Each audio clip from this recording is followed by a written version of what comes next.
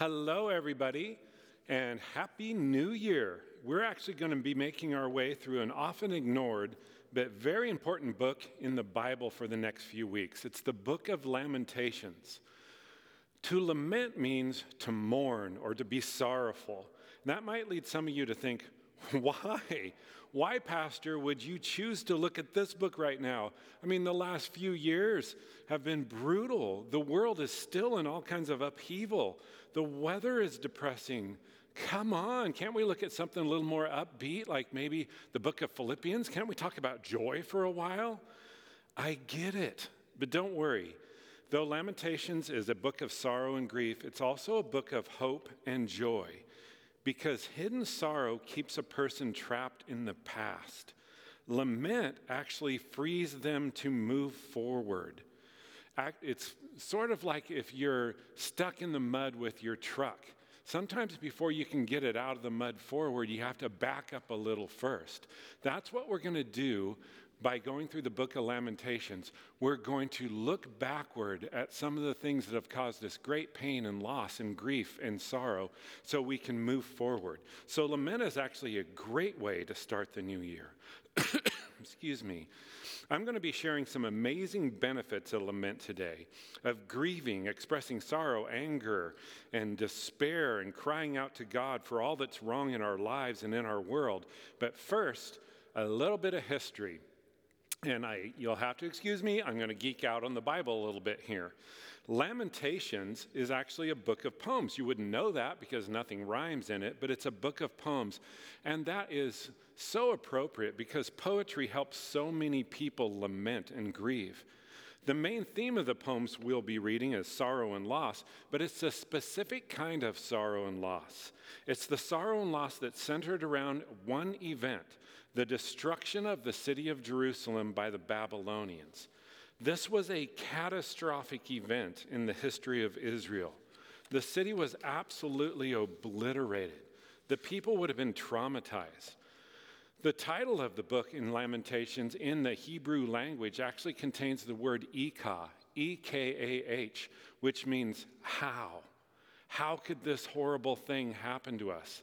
If the book were being written today, we might have entitled it something like, Why God? Or maybe just a long string of expletives, the book of blankety blank blank. The city of Jerusalem is actually portrayed as a woman in the poems. And the woman says in chapter 1 this poignant line, "Look what happened to me. Look what happened to me." You can sense the despair in those words. This is a collection of poems about unspeakable pain and loss. Starvation is in the air. Cannibalism happens to be a real threat at this time. Children are being murdered. Priests are being slaughtered. And God seems so very, very far away. So far away that in chapter 2, God is talked about as being like an enemy. Aren't you excited that we're going to look at this book today? Well, you should be, and I believe you'll get excited about it really quickly. In fact, right now, as I start talking about the amazing benefits that happen to us when we become people who are not afraid to lament. Benefit number 1, depth. Christians have been accused of so many negative things over the generations, some of them true, some of them not true. One thing they've been accused of is being shallow people. I'm afraid that to a large extent that's been true. It sure has been for me personally. For years I lived this shallow existence because I didn't have the dimension of sorrow taking place in my life. I thought following Jesus meant acting all like happy all the time. Sorrow and grief in my mind was just for those people that happen to lack faith, who weren't spiritual enough to arrive at their daily perpetual bliss. So I acted like sorrow simply didn't exist for me. I'm sure for some of the people closest to me, that made me seem very two-dimensional, and they would have been right. I believe the reason so many people lack the depth that sorrow brings into one's life is for one reason: fear. If we're honest with ourselves, we are afraid of sorrow. First of all, we fear it in others because it makes us feel helpless. When we're around somebody that's deeply sorrowful, we don't know how to respond when they're that sad. And selfishly, again, if we're honest with ourselves, we're afraid their sorrow might be contagious. It might infect us. It might get on us somehow like a virus or like flu. So we treat a deeply sad person just like we would treat someone who sneezes on an airplane. First, we look at them with a little bit of a look of disdain, and then we simply try at all costs to keep our distance from them. We're also afraid of our own sorrow. We're afraid if we take a deep dive into our sadness and grief, we might get stuck in it, and that's just terrifying. I have a friend who took a group of kids down to Disney World, and it must have been at least 20 years ago. It was quite a while ago. And one of the rides he went on was It's a Small World. I don't know if you've ever been on that ride. I have. It is definitely not my favorite ride. I hope I don't ever go on it again. You get in this little boat, and you travel through the different countries of the world, and all the while, this very annoying song is playing. It's a small world after all. It's a small world after all. You know it, okay? You know it if you've been on the ride. Well, my friend got on this ride, and about 2/3 of the way through, he was going through Asia, and the ride broke down. And he was stuck there for the longest time with this annoying song playing. They wouldn't cut the music. And after the ride finally started going again, when it completed, he got off of that ride as fast as he could. It was like a hellscape being stuck in Asia with that annoying song going on over and over and over again. And to this day, I don't think he's ever been back on the ride again. He got off that ride as fast as possible. I thought that was what you were supposed to do with sorrow.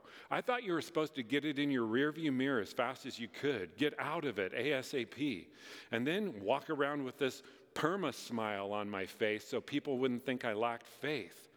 That is now the definition of being shallow to me.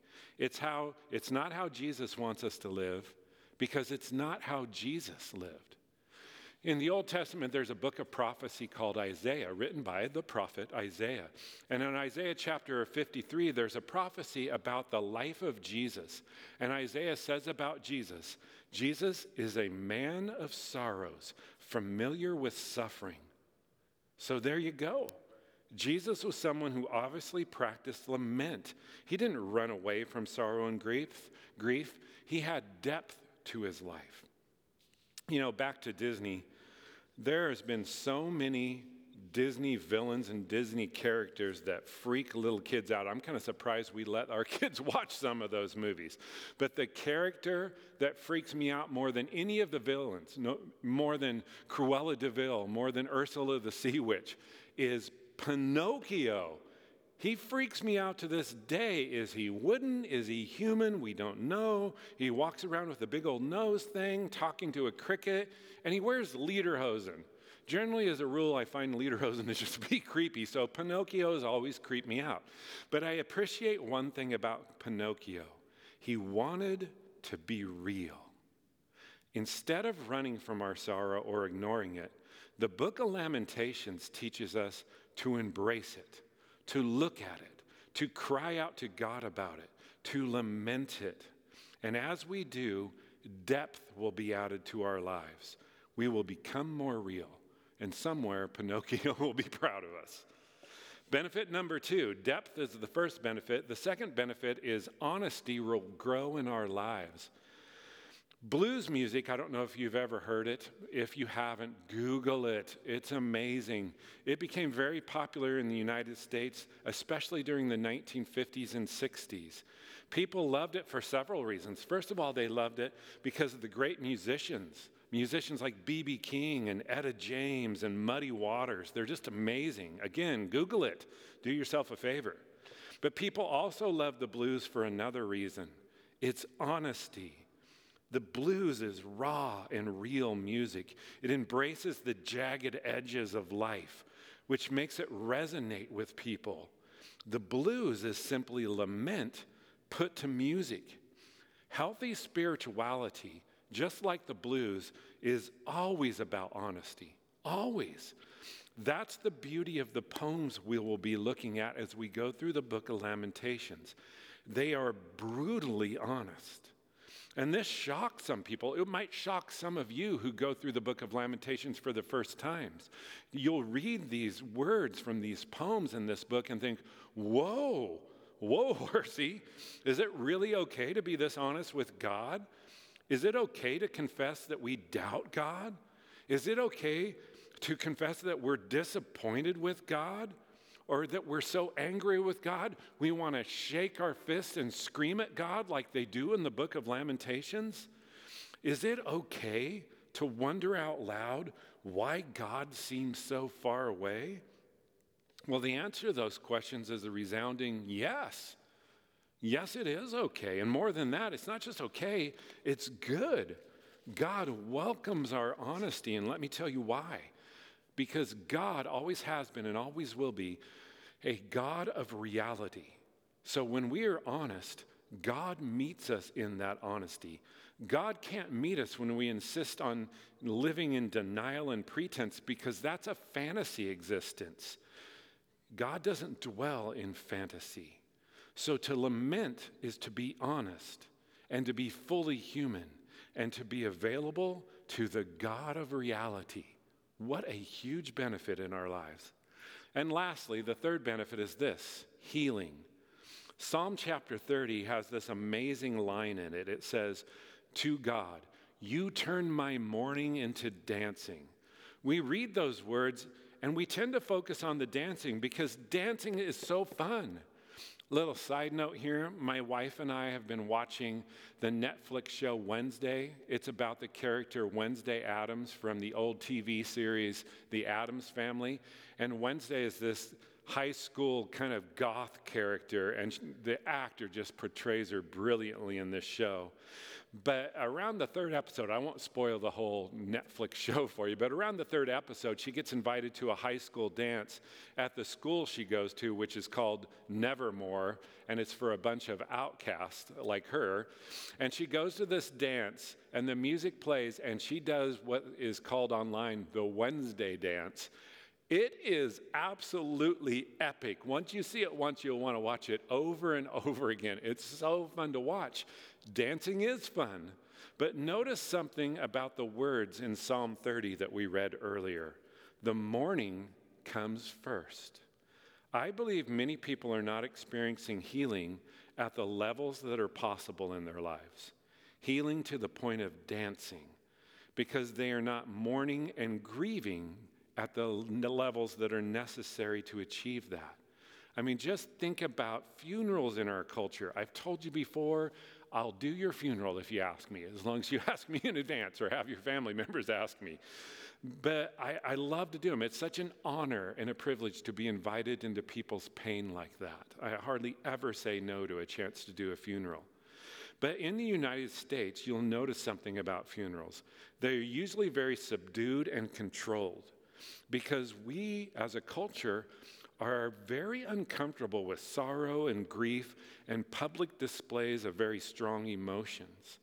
When I'm officiating funerals, I often invite family members of the deceased or friends of the deceased up to share some thoughts. And when they speak at the funerals, they usually get choked up with emotions and they start to cry. And the first thing they do almost every single time is they apologize for that. They apologize for crying at a funeral. How crazy is that? In fact, we don't even call them funerals anymore. We call them celebrations of life. We're trying to eliminate the very thought of death and the process of mourning. Compare that with other cultures. Maybe you've seen funeral processions from other cultures. People wail, they rend their clothes, they scream. Some of them throw fistfuls of dust up into the air. And when the casket is paraded by them, they throw themselves unapologetically over the casket. There is nothing reserved or subdued about funerals in other cultures. If we, in our culture, want to experience complete healing, we've got to first experience complete sorrow and mourning. We have to grieve to the core, because ironically, only grieving heals grief. No wonder Jesus says these words in Matthew chapter 5, which is part of an epic sermon that is called the Sermon on the Mount. He says this, "Blessed are those who mourn." Blessed, happy are those who mourn. How crazy does that sound?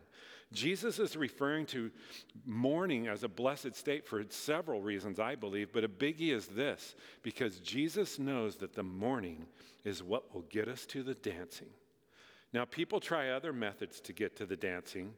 Some just try to stuff their sorrow and grief inside, and that never works. The sorrow just festers inside and usually explodes to the surface at a later date in the form of rage all over the people that you actually care deeply about. Hidden pain never heals. Let me say that to you again. It's an important thing to know. Hidden pain never heals. Ask any therapist and they'll tell you that. Others try to just ignore their sorrow. They don't try to stuff it inside. They just try to ignore that it's even there. I'm a person that grew up going to middle school and high school in the mid-'70s and early '80s. And at that time, physical education classes, PE classes, were mandatory. They weren't optional. We had them every single day of school, all through middle school and high school. And the PE teachers weren't known for being teachers that oozed compassion. They would walk around in their matching polyester jogging suits and have us do all kinds of events that usually involved an element of danger and pain. I can remember I believe it was a 9th grader, and I'm in the middle of a growth spurt. I'm all elbows and knees, totally uncoordinated at the time. And they had me walk across a balance beam, this narrow beam, 4 feet off the ground, in my stocking feet. That led to a lot of people tumbling off the balance beam, or even worse, straddling the balance beam, and a lot of pain. There were other things we had to do. We had to wrestle. We had to boxing with no headgear. I'm not kidding you. But the worst event of all was an event called slaughter ball. It was even worse than having to climb the rope, which was just a horrible emotional scarring event. Only the studliest kids in the school could climb that rope in the gym. Most of us just floundered around on it like Tarzan on a bad day. But slaughter ball was even worse than that, and it's as dangerous as it sounds, especially when you're a freshman and you're playing the game slaughter ball against seniors that were much bigger than you, can grow full beards. Well, eventually one of us would get hurt, and the PE teacher would saunter over and always say the same thing. There was this phrase that almost every PE teacher had: walk it off. Just walk it off. No matter how bad you were hurt, the PE teacher wanted you to get up and just walk it off. Again, they didn't ooze compassion. People try that with their own sorrow and grief. They just try to ignore it. It hits them like a wave, and they just try to walk it off. But here's the deal. When immense sorrow and pain hit us, we can't just stuff it inside, and we can't walk it off.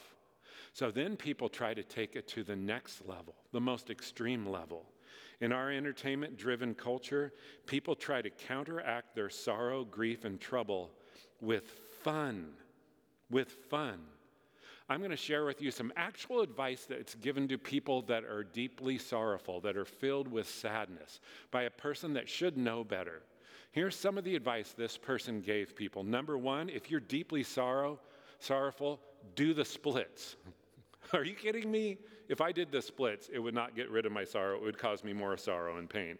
Number two, wear something sparkly. Number three, make up nicknames for your friends, which is actually kind of fun. You might want to try that. Number four, I do like this one.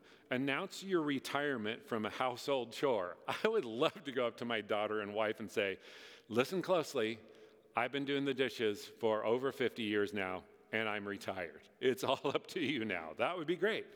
And number five, I do like this one too, answer questions all day with other questions. How fun would that be? Somebody comes up to you and says, hey, Tim, how's it going? And my answer is, how's it going for you? Things like that all day, just to mess with people. Doing these things can be mood boosters, but they don't truly deal with our sorrow and pain and trouble.